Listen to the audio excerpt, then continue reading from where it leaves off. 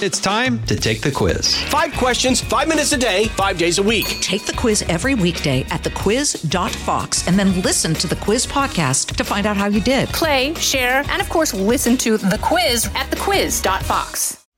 This is the Fox News Rundown Extra. I'm Eben Brown. We recently spoke with Rebecca Koffler on our special podcast series, the Fox News Rundown War on Ukraine. Born in Russia, Koffler is a former senior officer with the U.S. Defense Intelligence Agency and is now in private consulting.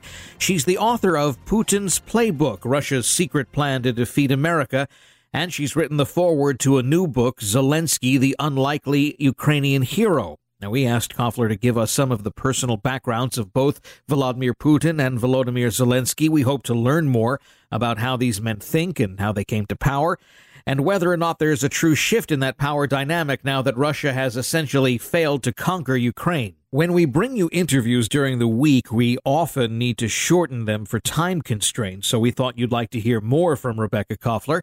So we'll play for you our entire interview with her. Thanks as always for listening, and please, if you haven't already, subscribe to us on your favorite podcasting app or at foxnewspodcasts.com. Now, here's Rebecca Koffler on the Fox News Rundown Extra. Rebecca, thank you for again for doing this, and we are recording right now. There are two personalities, I think, that have become certainly center stage in this conflict between Russia and Ukraine.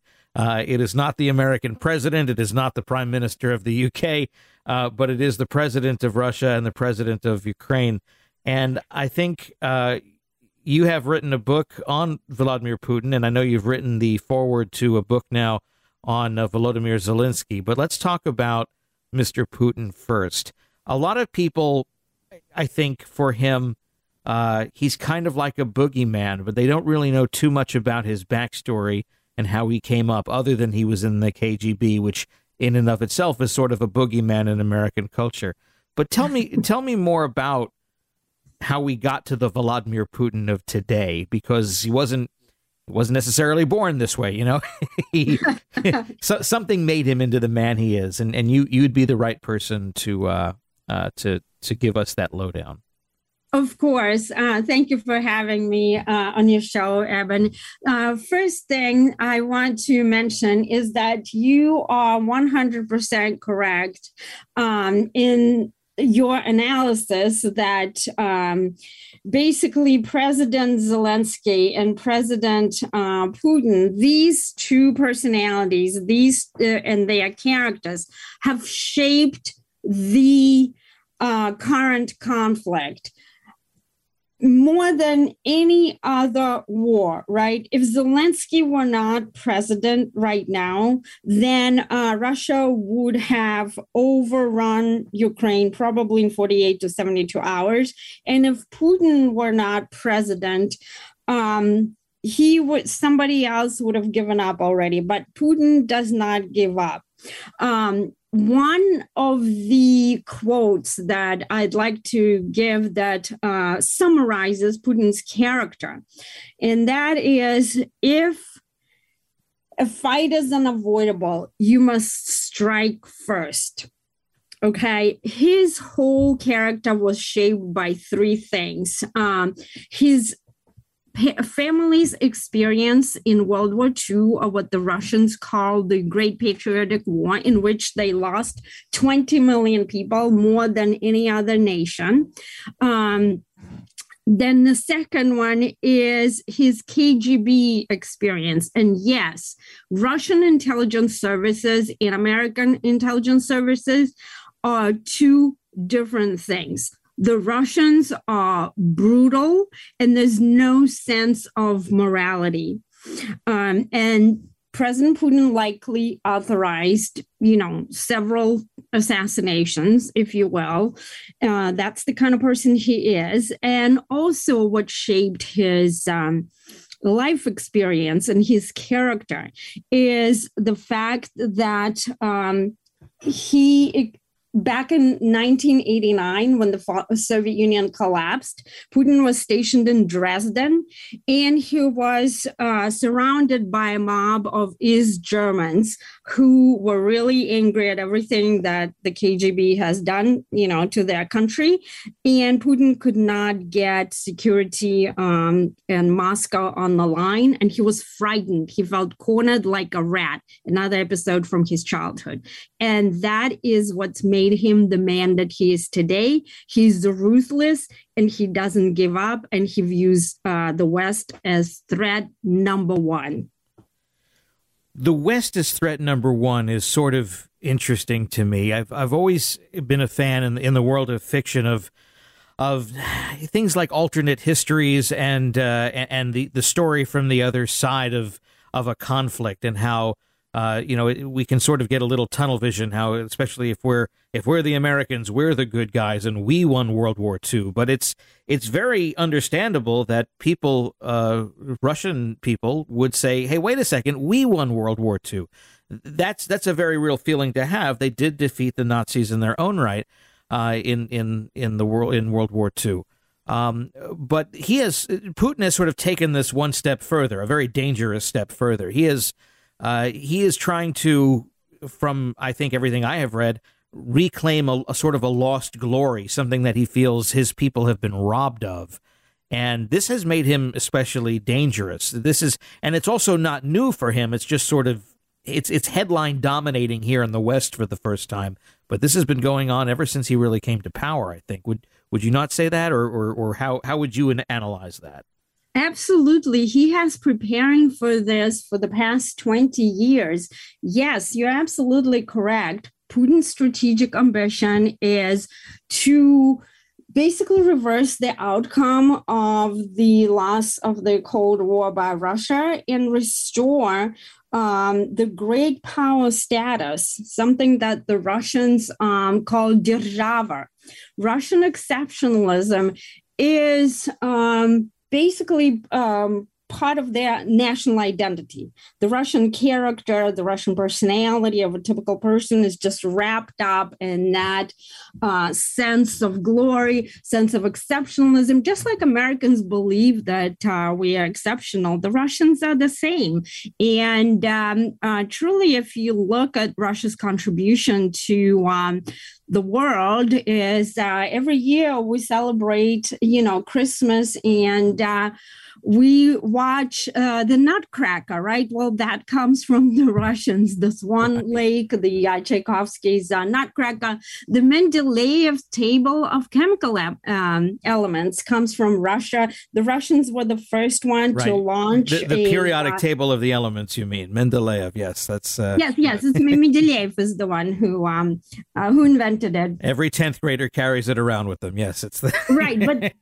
Even my own children, Eben, who are American born, they had no idea that the Russians, invented this. And so, but most importantly, the Russians also launched the first satellite, Sputnik, remember, into space, and the first human, Yuri Gagarin, and the first female. So there are a lot of, and the contribution to arts and literature is tremendous. But as you said, the Russians, Putin wants to restore that glory because the Russians felt humiliated with the collapse of the Russian Empire.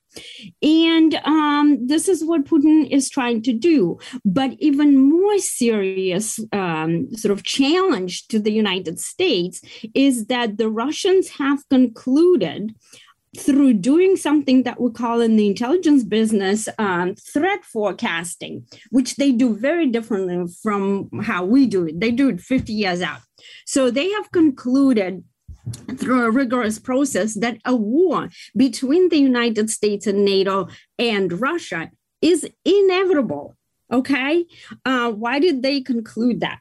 It's because they have been watching our warfighting style for the past 20 years, and basically every single military campaign that we engaged in, Iraq, Afghanistan, Libya, Syria, Kosovo, the collapse of Yugoslavia made a huge impression on Putin himself, and especially the deaths of Muammar Gaddafi and Saddam Hussein. And so the second point that contributed to Russia's evaluation of NATO being a threat, and they even codified it in their official military doctrine and a series of other strategic planning documents, is that with the absorption of the Baltics, Latvia, Lithuania, and Estonia, the distance between St. Petersburg, which is the second largest city in Russia, and NATO forces has reduced from the Cold War to today from 1,000 miles to 100 miles. And given that the US and Russian nuclear weapons are still pointing to one another, the flight time also has reduced. And so the Russians look at what the US policy has been, and we did have, in fact, and still have a bipartisan long-term policy that used to be highly classified. And now it is, it was leaked back in 2008 approximately. That policy states that the U.S. will do everything possible to prevent Russia from emerging as a dominant power in Eurasia. So bottom line, we're fighting over the same territory. The post-Soviet states that Russia views as its strategic security perimeter. Effectively, Putin wants to establish his version of the Monroe Doctrine. And we believe that we need to have those countries be democratic, but truly both sides lie, okay? The Washington establishment is just as realpolitik minded, but it wants to dress up the narrative into the democracy, issue.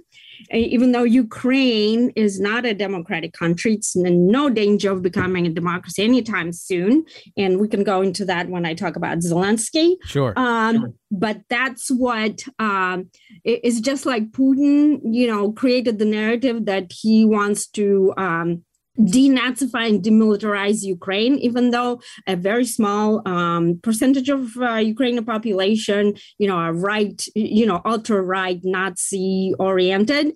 By the same token, Washington say we want to promote democracy, while both sides basically wage disinformation campaign consistent with what their respective populations are gonna buy, are gonna eat up, and what's gonna resonate with them. So that's the deal. We're at an impasse. We're fighting over the same territory. And that is why escalation is very dangerous. We're on the brink potential of a nuclear war right now. Precise, personal, powerful. It's America's weather team in the palm of your hands. Get Fox weather updates throughout your busy day, every day. Subscribe and listen now at foxnewspodcasts.com or wherever you get your podcasts. There's always yin to the yang, and in this case, we have Volodymyr Zelensky, the unlikely president of Ukraine, certainly the unlikely wartime president of Ukraine, who has sort of captivated the world, which they have elevated him to this sort of like cultural and cult hero status. But again, outside of knowing that he was an actor, and here in the United States, on one of the streaming platforms, you can find at least season 1 of his sitcom show, which to me sort of felt like if you cross the Office with the West Wing. It was silly. It made poignant, points, but ultimately it was a TV show about an unlikely president. And so happens the man portraying that became president of the country. But let's talk more about Volodymyr Zelensky. This is someone who grew up in the entertainment field. Really, I think, and had set his whole life up to be truly just an entertainer. So how did his life progress? You're the author of a foreword for a new book on him, but how did we get to the Volodymyr Zelensky of today? Right. Zelensky has an extraordinary personality. He has been able to literally hypnotize the entire Western world. He's using his exceptional, acting and performing skills to invoke emotions. Okay, this is the actor. He's used to.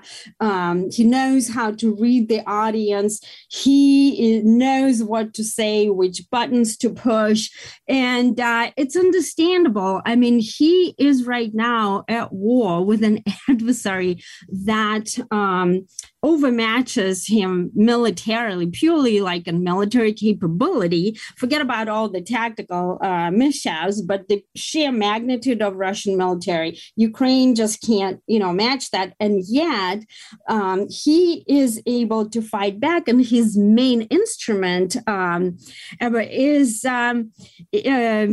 his, ability to garner support. We are right now giving not only weaponry, but real-time intelligence to Ukraine, which is unprecedented. Ukraine is not a NATO member, and we will learn in the future whether it was a good or a bad idea to share intelligence with a country like Ukraine. But regardless, this person, Volodymyr Zelensky, is a true Ukrainian patriot. And he always was a patriot. He wanted to be, when he was growing up, a diplomat, but he was talked out of it by his parents. But his other passion was being an actor. And he did some risque, episodes in the book, by the way. But like nothing else, his acting skills has proven exceptionally helpful in this war. He's become a bit of a divisive figure, I think, among the pundit class here in the United States, because some people think that there's a reason why Europe hasn't totally warmed to him, but here in the United States he gets such great applause from leaders and from people who read the news. But ultimately, he is, as the Ukrainian president, doing his job, is he not? I mean, it is his job to defend his nation. It's his job to secure his nation. It's his job to rally others around the world to his cause when the time is appropriate. And certainly, his country being invaded would be an appropriate time. So, is he doing, by your estimation, anything really wrong by what he does? He is doing most things correctly. He is, like you said, as the president of Ukraine, he is pursuing Ukraine's national interests and security interests. I would say 99% correctly, okay? And everything is fair in love and war, right? And the fact that he's using, his acting skill, putting translators to tears, basically, with his speeches in U.S. Congress, at the United Nations, British Parliament, all of this is exceptional. Now, the things that are dangerous are the following. He is needlessly poking the bear, Evan, because he, just like the Washington establishment, Zelensky cannot stand Putin. He wants to bloody Putin's nose, okay? So he says things like, come and carpet bomb Kiev. Or he was basically, during the Orthodox Easter, right? Russian Orthodox Easter, he was kind of berating Putin's faith, which are really, really hot buttons for Putin. And that would just make him angry. So that is unnecessary. And the second thing that I am not certain if what he's doing is in the interest of Ukraine, right? But only the history will prove, who's right as he's wrong. He is willing to have his country be destroyed in order to save it. And here's what I mean by that. His position right now, the negotiating position, is irreconcilable with Putin's position.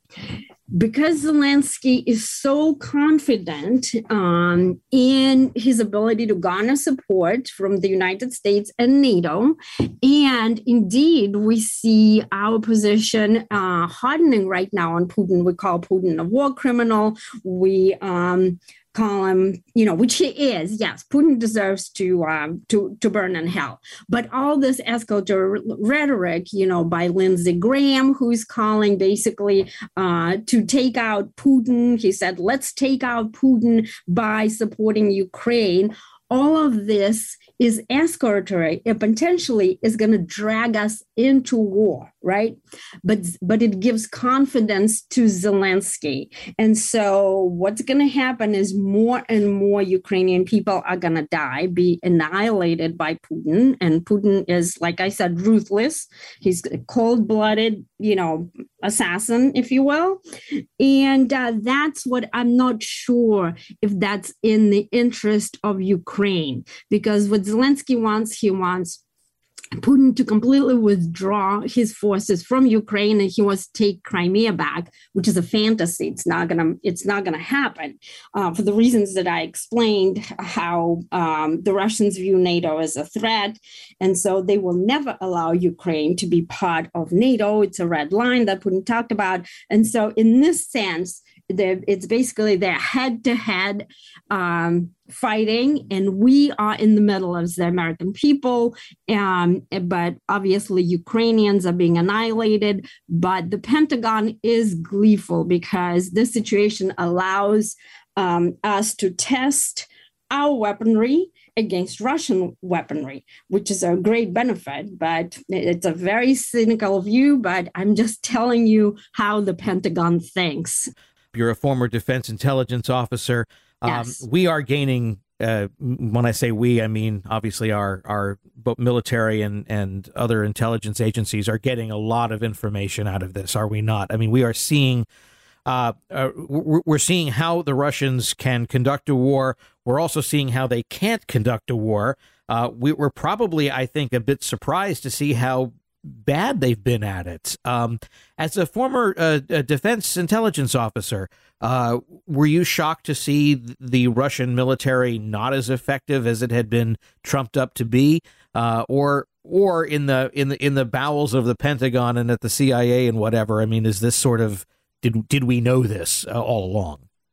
So the intelligence community was shocked, yes, because Russian military is assessed to be second only to U.S. military and in many aspects rivaling U.S. military capability, right? The Pentagon itself calls Russia as a near-peer competitor, okay? Now, so the tactical mishaps and the tactical ineptness of the Russian forces has been a surprise to Washington. Now, from my perspective, I, as you know, I'm a Russian-born person, so I understand the Russian mentality. I understand the Russian warfighting style. So I am not surprised at this because the two styles, blue is what we call the United States and NATO militaries, right? And I participated in dozens and dozens of war games, right? Represent as an intelligence officer playing the Red Force, which was Russia. So I'm very familiar with the dynamics. But the Russians don't fight like Americans. We are tactically brilliant, okay? The United States can find, from the intelligence standpoint, we can find the needle in the stack of needles. Remember how we chased down Osama bin Laden and killed him, even 10 years later after he committed his atrocities.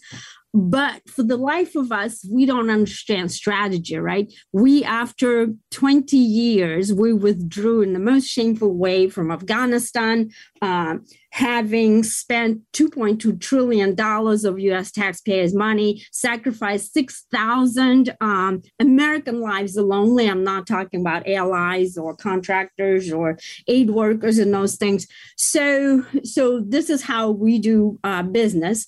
The way that the Russians do business is they go after the mission And even though tactically they just completely, incompetent, their command and control is just atrocious. They're just not accurate because they don't care, Eben, because we usually try to minimize our casualties, especially civilians, right? We can put iron on target with the precision of a surgeon doing, brain surgery, right? Our precision guided munitions are just excellent. The Russians, they annihilate civilians. That's part of their military strategy in order to put pressure on the leader, the President Zelensky, in this case, to abandon the fight. It's to psychologically dislodge him and basically incur the suffering, such suffering that he will abandon the fight. But if you look strategically where the Russians are today, okay, the primary mission of this operation, what Putin calls a special operation, right, was to prevent Ukraine from becoming part of NATO for the reasons I described. As long as Putin wages this war, even if he turns it into a grinding, protracted battle, right, where he has to feed his own forces into the wood chipper, he achieves his mission. Ukraine is not going to be part of NATO by virtue of not meeting the primary requirement, which is sovereignty and territorial integrity and absence of an active conflict. Okay, so that's Putin's strategic victory number one so far, even though tactically he's losing. And his second strategic victory is that the Russian forces have cut off Ukraine from seaports right now, okay? And which means that they cannot conduct, trade, no exports, and Europe is highly dependent on Ukraine for wheat and other grains. Ukraine is a huge exporter of agricultural products, and that is Putin's asymmetric strategy of strangling the Ukraine's economy, and that is just as good and make investment unattractive to this country, and that is just as good for him. So that is the tragedy of what we're experiencing right now. All right. Rebecca Koffler, you are the author of Putin's Playbook, Russia's Secret Plan to Defeat America. You have written the foreword to the new book, Zelensky, the Unlikely Ukrainian Hero. You're a former Defense Intelligence Agency officer, and you're now the president of Doctrine and Strategy Consulting. Thank you so much for being with us on the Fox News Rundown, War on Ukraine. It's my pleasure, Ebony.